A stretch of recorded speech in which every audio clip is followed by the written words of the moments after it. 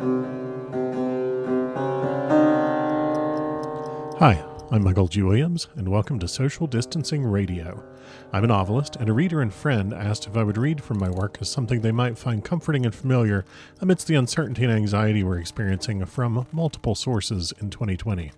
As of this opening, I've read Perishables, the first book of my 5-book vampire and urban fantasy series, The Withrow Chronicles, published by Falstaff Books, aka falstaffbooks.com. If you'd like to pick up a copy for yourself, head over to bit.ly, that's bit.ly/perishables link. Now I'm reading from my short stories and other works, and occasionally I'll invite on a writer friend for special episodes called Public Domain Radio. Thanks for listening.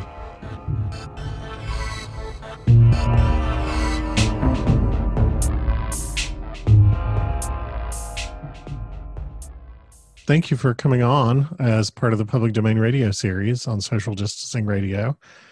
Everybody who's listening to this already knows me. So introduce yourself and tell us about yourself. Well, hi, my name is Elma Marie Wood.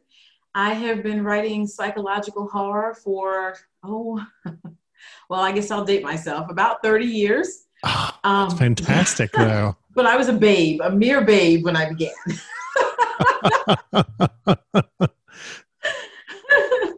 But yeah, I started and stopped several times, right? I mean, I started to get some traction in the late 90s with poetry, if you can believe it. And it came easy to me, but it wasn't really like my thing, if you will. But it was dark and it was fast and I was able to do it. I realized then that I should probably stop stop with the poetry and move on to short stories as I prepared to write novels. So my first novel came out in 2004, Crescendo. And at the same time, I guess maybe 2 months between, my first short story collection came out, Caligony. And so 2004 was like a banner year. Yeah. Wow. That's a great year. Yeah. So I did all the rounds that were available then. Back then, there was nothing like this, of course, but I had some TV spots, which was pretty cool, and some interviews on websites and things like that, and that was fun. But then you get to a point where you're like, okay, I could keep going at this pace, or I could start my family, and I chose the latter. So I stepped out, for a little while, and now I'm back. So I've been writing again pretty seriously since, I'd say, 2016, and got a couple of things going on this year specifically that have been kind of fun. That is amazing. Tell us. Wow. I feel like you're so much more accomplished than I am. It's like, it's funny when you ever hear someone that says, oh, I never heard of this person before. They're like a one-hit wonder, or like they just got on the scene. Not so much one-hit wonder. What is a term when someone all of a sudden is like a mega star, but you never heard of it before? Right. Yeah. What's that? You know it off the top of your head? I can't think of it. No, I don't. It's escaping me. Now it's going to bug me all night. Watch. But whatever that is, those are not real. Like, they're always people like me who've been working forever and ever and ever. Absolutely. That is absolutely true. All of a sudden something sticks, and this year has been like the year of things sticking. Maybe I'd even say 2019 and 2020 have been the years of things sticking. And it kind of all started when I failed at something, which is interesting. So go ahead. Oh no, I think that's magnificent. I love it. Well, one of my short stories is in Sycorax's Daughters, and it's the anthology made it all the way to the finalist level for the Bram Stoker Award, but we didn't win, and that's okay, because from that, first of all, just being involved in such a project was just mind-blowing and amazing, right? But then from that, I got a multi-book deal. Right? You can't beat that. I have to remind him. I'm like, dude, we didn't win. But that's okay. Right? It doesn't matter. Winning's not the end game all the time. It's just the work. The journey is truly the joy. It's not, when you're done, then what? You have to do something else. Yeah. So, I have the deal, and what's very cool about that is, I said some things are happening this year. So my third novel is coming out in October 29th, in fact. It's called The Realm. So this is the first novel coming out of that merger, that venture that I have with Cedar Grove Publishing. That is fantastic. So, okay, so you have this novel. Say the name again. I want to make sure that everybody has plenty of chance to hear it. Oh, sure. I should have worn my shirt that said The Realm. It would have reminded me to keep saying it. So the, the book is called The Realm, Mm-hmm. and it's coming out on October 29th. It's a horror sci-fi mashup that really dives into human fear. I mean, from the first three sentences, the character's terrified, and so will you be. I love it already. Horror science fiction combos are like my favorite genre combos. Yeah, So very cool. you get the imaginativeness of science fiction, but you also get like the intense emotional experience of horror. Oh, it doesn't get any better than that. That's the I tend to best. agree. Yeah, I tend to agree with that. And I really like cross genre. Like, just why not? Right. I mean, as a psychological horror author, I kind of straddle the line with thriller anyway, and then of course thriller straddles with suspense. So I'm kind of always on the edge, and I'm not going to say I don't ever do any gore, because I do. I mean, I'm a horror author, but Sure. the gore is not necessarily my focus. So I'm kind of always, kind of mixing genres. So this was kind of natural for me. And it was fun to write. Then it was fun to read. I wrote the second book right after reading, my last edit for the first one. So that one's done. And that one was just as much fun. It's great. I'm very excited about Magnificent. it. Hmm? That's magnificent. Thank you. I just love it. That's so great. Uh, so what are you reading for us today? Oh, today I'm going to actually read a great vampire fiction story called The Pale Lady. It's by Alexander Dumas. Have you ever heard of it? Oh, no. Uh-uh. This is great. So, I mean, people think the Three Musketeers, or the Count of Right. Monte Cristo. Vampire fiction. He did pretty much everything. Wow. Yeah, this short story was out. I think he published it in 1849. And I like vampires. I think that when I do decide to go truly just stick to my genre and write an antagonist that is traditional, I usually pick vampires. So, I was doing a lot of reading, and of course, I love Dracula. Everyone does. Everyone who's ever read it can't come away from it saying it was terrible. They Right. just can't. By coincidence, right now, the normal content of this podcast is me reading Dracula. Oh, fantastic. See, of course, Yeah. you know what I mean. But I wanted to know more about, just some older, because there's all the current vampire stuff, and then there are the movies, of course. And I just wanted to dig deeper and go kind of back and see what I could find. And I couldn't believe this gem that I happened upon. I really couldn't believe. I mean, I love Camilla as well. I don't know if it's Sheridan Le Fanu. I love that one too. But Oh, that's a favorite. yeah, but the Pale Lady is definitely worth the time. So yeah. Nice. Oh, okay. I'm really excited. And what are you going to read to us of yours? Well, I was going to give you a little bit of the dance. I could, I think just because we're talking about slaying, it kind of sticks with the vampire vibe. Totally. So I'll give a little snippet of that, if that's okay. That sounds fantastic. I am so ready. Oh, excellent. That's good, because this is well, just let me just tell you, let me not even continue to talk about it. I'll just read it for you when you're ready. Oh, fired up. Let's go. Okay, so I'm going to always start ready. about halfway in, because it's not, there's a lot of build up, and I said 1849, so we've all read the classics before, and you know how verbose they can be. Yes. I'm going to skip some of that for you, but we'll start sort of at like the moment of understanding, if you will. Yeah, go for it. Okay. All right. About 7 in the evening, as twilight was falling, I saw Kostaki cross the castle court. He wheeled around to look in my direction, but I started back to avoid him seeing me. I felt anxious, for as long as the situation of my window allowed me to follow his movements, I had observed that he was making his way toward the stables. I made bold to unbolt my door and slipped into the next room, from the window of which I could see perfectly what he was about. Yes, he was going to the stables. Presently, he brought out his favorite horse, saddled the animal with his own hands, and this with a minute care that showed he attached the greatest importance to the smallest details. He wore the same costume as on the day I had first seen him, but on this occasion, his only weapon was his saber.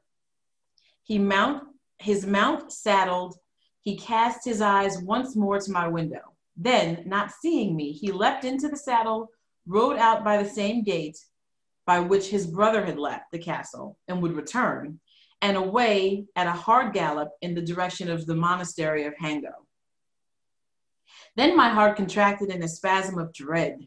A fatal presentiment told me that Kostaki was going to meet and confront his brother. I lingered at the window as long as I could make out the track, which a quarter of a league from the castle made a bend and disappeared among the first trees of the forest. But darkness was rapidly descending, and every trace of the road soon became visible. I lingered on and on. At last, the very excess of my disquietude restored my energy, and as it was evidently in the great hall below that I was likely to receive the first tidings of one or the other of the brothers, I went down thither. My first look was for Smarande. Smarande? I'm going to say Smarande. Go for it. It's what it looks like. But the calmness of her face told me she was under no special apprehension. She was giving her orders for the customary supper, and places were laid as usual for the brothers. I dared not question anyone. Indeed, who could I question? Nobody at the castle, Kostaki and Gregorsky excepted, could speak either of the only two languages I knew myself. The slightest sound set me trembling. 9 o'clock was the ordinary hour for the meal. I had come down at 8:30. I watched anxiously the minute hand, the movement of which was almost visible on the huge face of the castle clock. Soon the quarter sounded sad and solemn, and the hand went on its silent way again. And once more, I watched the minutes marked off slowly but surely. A few minutes before 9, I thought I heard a horse gallop into the courtyard. Smarande heard it too, and turned her head towards the window, but the night was too dark for her to see anything. If she had but cast one glance at me, how easily she might have guessed what was passing in my heart. We heard but only one horse. Indeed, what else was to be expected? My heart told me only one horseman would return, but which? Steps sounded in the antechamber, slow, heavy steps that seemed to oppress my soul. The door opened. I saw a shadow outlined in the gloom. The shadow halted on the threshold. My heart trembled in suspense. The shadow came forward, and as it entered further and further into the lighted rooms, I breathed again. Another second of such tension in my heart would have stopped beating. Gregoriska stood before me, but pale as a dead man. Oh, I love Isn't that awesome? And it gets better. It's such a good book. Love it. Oh, I love everything about that. I especially love, it's one of my favorite horror tropes. The notion of the character, observing out the window or otherwise, hiding and seeing what someone else thinks they're doing in secret. Right. Because I find that horrifying to imagine that happening to me. Yes. And so and in a horror story, I love to read it happening because it's just so terrifying. It always makes me think how glad I am I'm not in a horror story. One hopes anyway. But I love everything about that. And I love the fine detail story about things like saddling the horse himself. And how careful and cautious he is with that. Everything about this lends such a great feeling of suspense and building towards something, so good. And see, that's my kind of horror. Like I said, I write psychological horror. So I want you to, make me wonder what's going on. Keep me on the edge of my seat, scaring me immediately in a way that's so visual or so obvious. Now what? But when you have something like this, I mean, the build is, and what you didn't know about the story is that these two brothers have fallen in love with this woman.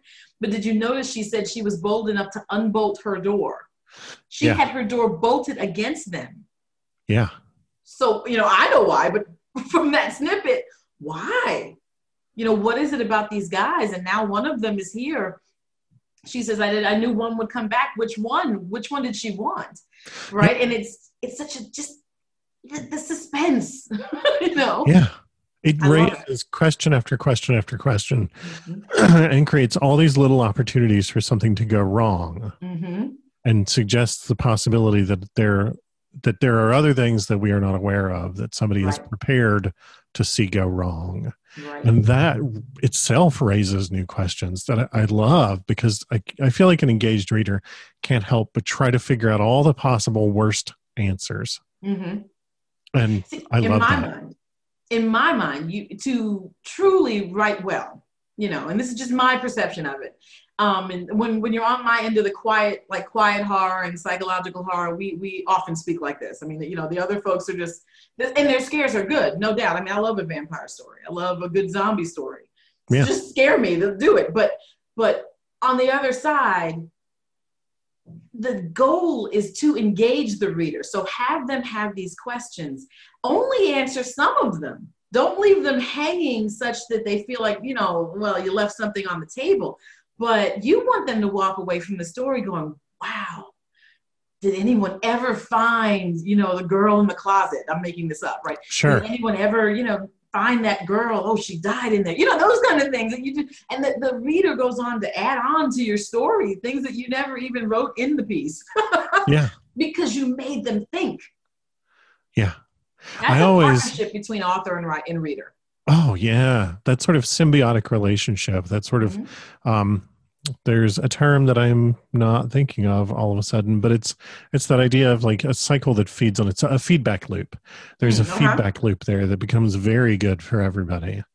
I like horror that makes the reader want to lean closer, and I feel like every emotional effect is more significant when they do that, rather than when they just immediately throw the book across the room and say, no.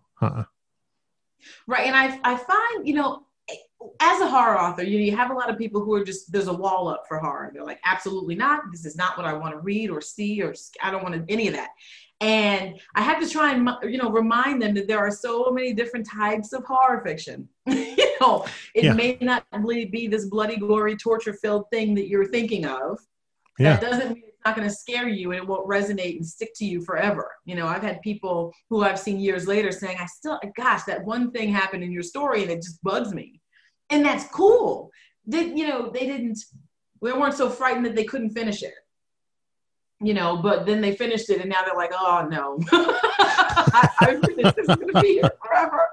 And I mean, I don't know, as a writer, that's what I'm hoping to have. I mean, something that sticks, something that really means something to you and impacts you in some way, but not because from my perspective, not because of some sort of in the movies, we would call it a jump scare, nothing like that. I want you to legitimately be frightened by something, as opposed to being terrified by the music or a loud bang or, someone popping up out of nowhere when they really couldn't have been there anyway, So, I mean, I don't know. And this story for me is just the tension, just like with Gothic horror in general, the tension is so palpable that I just keep reading and I love it.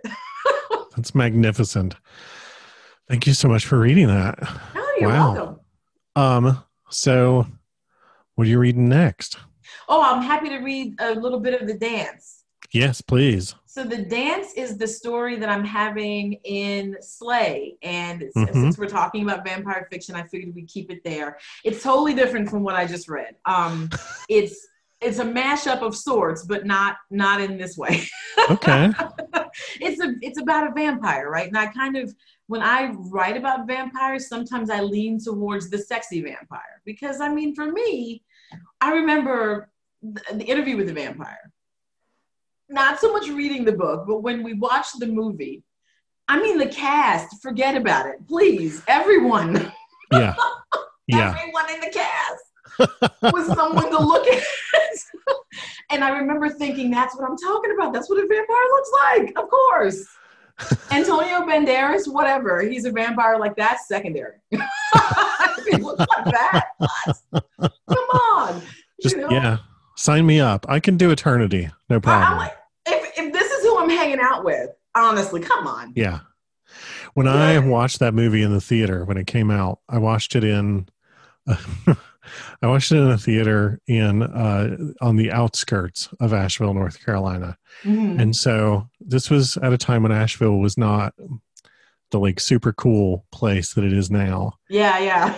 And so it was just like the redneck town where I grew up. And I was sitting there watching it, and the theater is packed. And I hear this redneck, like just the thickest, redneckest accent woman behind me when Louis and Armand are standing in the Louvre. Mm-hmm. And Armand has said, come with me, introduce me to the rest of the world that I don't understand. And Louis is thinking about it. And it is such an incredibly tense and also very hot moment in the movie. And this redneck woman behind me yells out, if they kiss, I'm going to leave. And I said just as loudly as I could, kiss him, for the love of God, kiss him. Right? I don't know anyone who didn't think, please kiss. Yeah, someone has to kiss. It was so obvious. The tension was so palpable. I mean, I think I've said that very phrase a minute ago about something else, but it's true.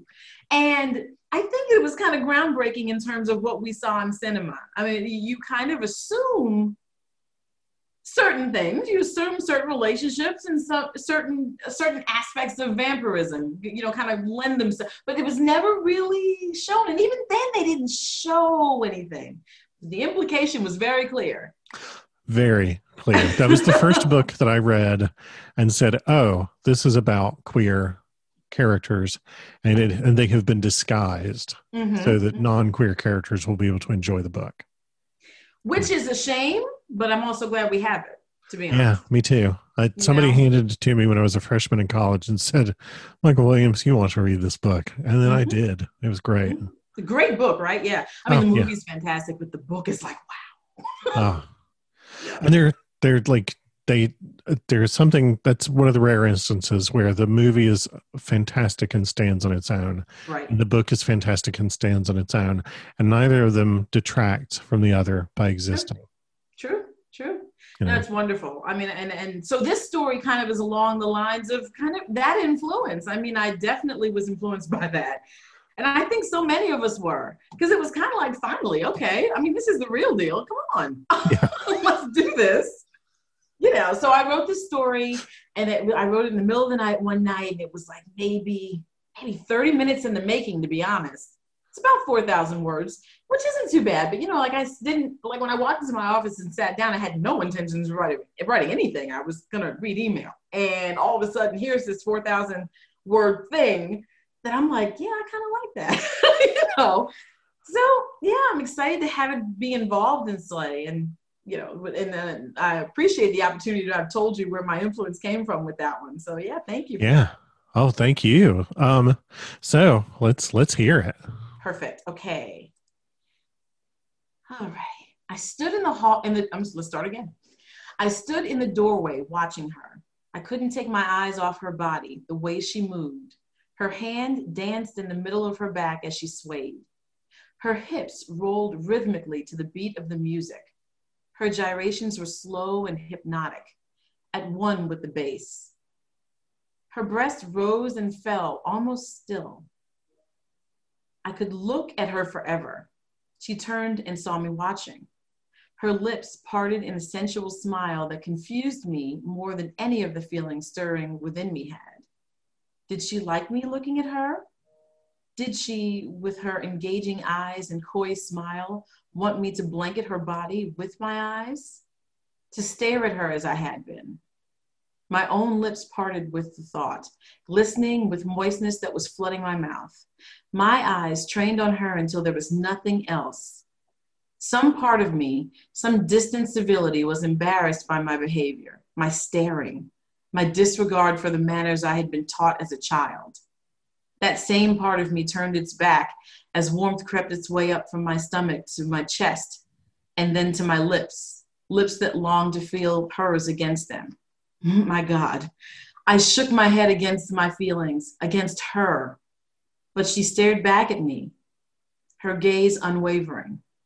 Could she know what I was thinking? Did she?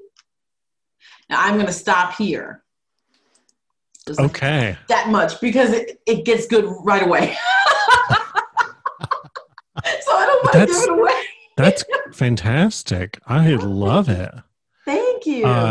That like gets right at that notion of the seductive predator. I'm not even totally sure which of them is the predator, and that's even better. You just said something I'm never going to forget. This is the moment. I mean, and all the way through, you're like, wait, it's like this weird, like, power play. Yeah. And it started right away. And it's the challenge to your own self that begins that whole process. So, yeah, thank you. See, this is why I write psychological horror. It's awesome when someone actually gets it. And you're like, when you can witness it, I literally have goosebumps. I cannot wait to read Slay. Oh my God. That is awesome. That's so awesome. Excited. But yeah, like that, the notion of like, my favorite vampires are either vampires that are sort of like trapped in mundane practicalities, and just the comedy of immortal beings having to deal with things like that. But also, like, I love vampires as the enticing other, you know, the thing that we know on some level is not us, but we really want to get closer to that. You know, as I love vampires as the flame that you can't resist staring into.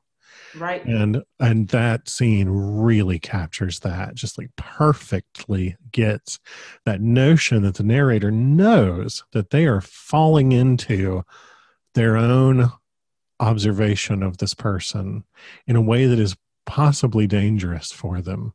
And again, we don't even know who's the predator, who's the prey. We don't know what makes that particularly dangerous. But that sense that person has of like, I am more fascinated by this than I would have ever thought possible. And I'm worried about that. And I'm going to give in to that fascination. That is the stuff. Let me tell you. That's awesome. Thank you. Yeah, because it's the question of why, but applied to so many different aspects. Like, what am I doing? Why am I looking? I know I'm looking. Why did I keep looking? Oh, she's looking at me. I should probably stop that. Well, why haven't I stopped it? You know, I know that you're not supposed to behave like this in public. What am I doing? But I don't know. I can't really turn away. And it's fascinating, and it gets deeper and deeper and deeper, and it gets really, you know, it's a sort of an investigation of how this is a moment in your brain, in anyone's brain, you know, stuff that we never tell anybody that we thought about, you know, because if you're looking at, it could be anything, a candy bar, you want the candy bar, but you're supposed to be on a diet and you want this candy bar, and you stand there looking at the silly candy bar, and this conversation is going in your head. The only difference is the thing looking back at you happens to be a vampire who, you know, you don't know if they notice you or not, but if they did notice you, then they're trying to entice you on purpose, and you know, you're kind of doomed. But it's that sort of exploration of your own psyche, of the world around you, moments in time. That's like where I like to sit. You know, I mean, I wrote a short story once called Observations in a Supermarket. And it was literally just about a person trying to choose different cheeses. You know, they go to get their cheese, but the lady next to them is like mumbling. She's got two different types of shredded, finely shredded, the thicker shreds, or should she get block? And she is literally mumbling to herself. And, you know, when you don't think anyone's looking at you, you make the strangest faces. You know? So, you know, and you can make that kind of stuff a little creepy if you try, you know. Totally. So this person's making a strange face and talking to herself and then answering herself. Oh no. And it's literally a 3-minute moment getting your own cheese and looking at somebody else who's having some sort of an issue. That's fantastic, though. I love everything you just said so much. Oh my God. I'm so excited to read this. Because like it's partly what's funny about it to me is that you started talking about a story about cheese. And the thing I had started to say earlier when I said that this, they're the flame we can't resist staring into, is the cheese in the trap is always the most attractive. That's right. That's right. I don't know if it translates for me to tell that so out of order, but that's what was in my brain. I don't know. I love it. Cheese. We're still talking about cheese. Okay. Hey, that always works too. Maybe cheese is my vampire. I don't know. If I were a vampire, I'd probably be a vampire that ate cheese. I would absolutely be. Oh yeah, totally. So where can people find you? Several places. My website is www.lmariewood.com. I am also on Twitter at lmariewood1, but L, M, and the W are capital. So lmariewood1. Okay. I'm like all over the place, really. But I am an officer with a group called DWASIF, Diverse Writers and Artists of Speculative Fiction. I'm the director of curricula for that group and curricula and outreach. So, yeah, that's DWA, DWASIF, DWA. Okay, I'm going to write that down. I just type it in and I can't. DWASF.org. Okay. And we provide lots of things there. There's of course blog posts, and I do an interesting blog about the gore you never asked for, because I told you I do gore sometimes, but it's the gore you never asked for, and it's it's an interesting thing about stuff that happens in real life that is kind of like fairy tales. They're scary. Yeah. Santa Claus. Come on, really? Taxidermy. So those are up there. There's a fourth one up there as well. The title escapes me, but I run that. I post that. But we do, those kind of things that are fun. We also do some informative, here's some writing tips. Here's some, some essays about specific, concepts within the genre. We're going to be posting our first class soon, and interestingly enough, it's the horror writing class that I wrote for the platform. So that's pretty exciting. And so stay tuned for that. If you just go to the site, you'll see when that's getting posted. And just, basically we're just another location for people who are interested in writing and are coming from a diverse background that want to learn some tips from folks who have kind of, been there, done that, and are willing to help share. So wow. I run the horror track for Multiverse Con. No way. Dude, it's fun. Love it. Love it. Love it. I've heard such amazing things about Multiverse. I wanted to go to Multiverse this year, and then I thought, and this is like in January when we made all of our plans for cons. And I said, I'm going to be at Dragon Con. I'm probably by then going to be kind of conned out for the year. I shouldn't apply to Multiverse or anything, because what if I just don't feel like going to a con by the time October rolls around? Yeah. Now I'm like, oh, why did I not apply to Multiverse? Because everybody I know now has said Multiverse is basically the best thing ever. Oh, that's awesome. That's really cool to hear. We're having a good time with it. We wanted to do something different, and I really feel like we're succeeding at that. I mean, the last year's event was outstanding. We had so much fun. And, we're talking about stuff from a different perspective. It's one thing to, say that panels should be diverse, or we should have more equality or accessibility, buzzwords, right? Those are buzzwords. But we're like embodying it, as opposed to just kind of, I've spoken on, and I don't want to be disparaging about a panel of this title, but I've been on many panels that are African Americans in horror fiction. Okay. Right. So that's what I write, and I'm African American. Sure. Okay. It makes sense that I'm there. But now what? What are you asking? What are we talking about? That I am an African American in horror fiction? There's so much more than that. What kind of flavor do we bring to the table? Well, how do we impact the subgenres that we are writing? Where is there any link towards anything traditional? Any link towards other, again, cross genres and mixing? What other things do we do? I mean, I think that what we end up, when you talk about diversity, I think the key thing that needs to be understood is that, diversity can also be a buzzword, but it wouldn't be if we all realized that it exists. Diversity is real. Let's embrace that.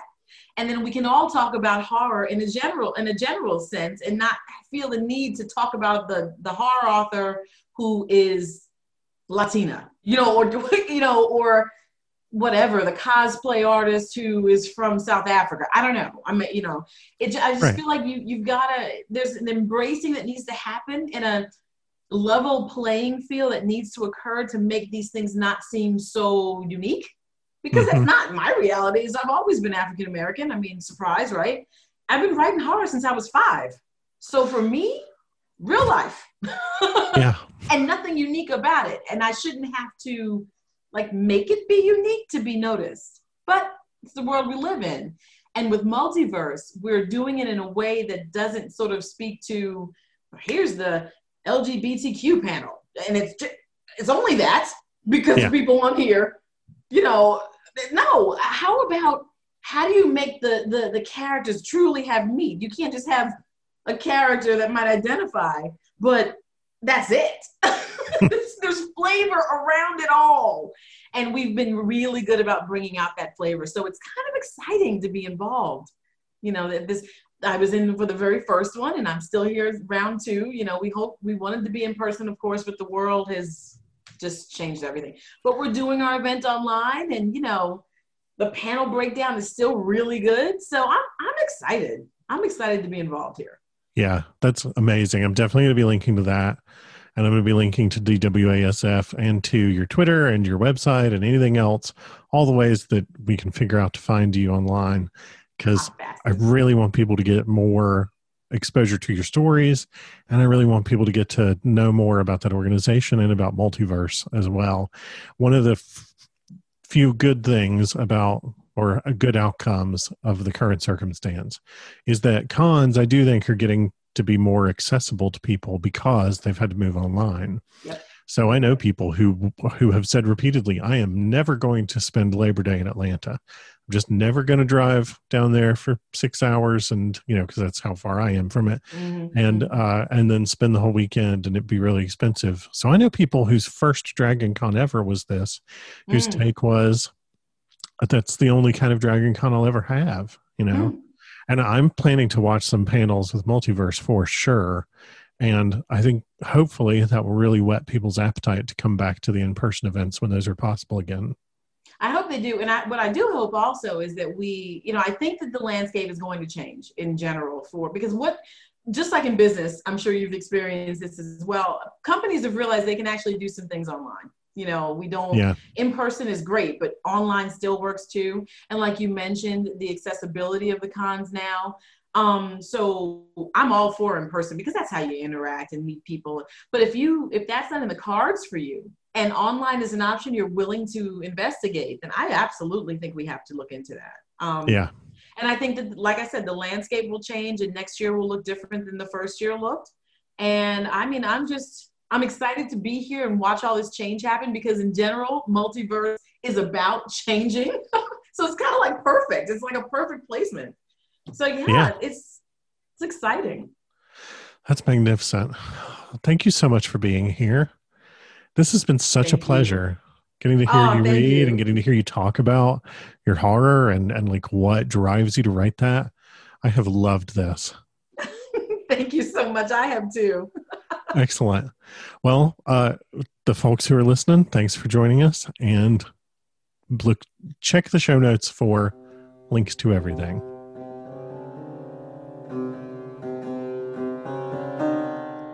Thanks for listening. This podcast is released under Creative Commons Attribution, Non-Commercial, No Derivatives license. The theme music is Bucked Contemporary Boom by Kara Square, available under a Creative Commons Attribution license at ccmixter.org.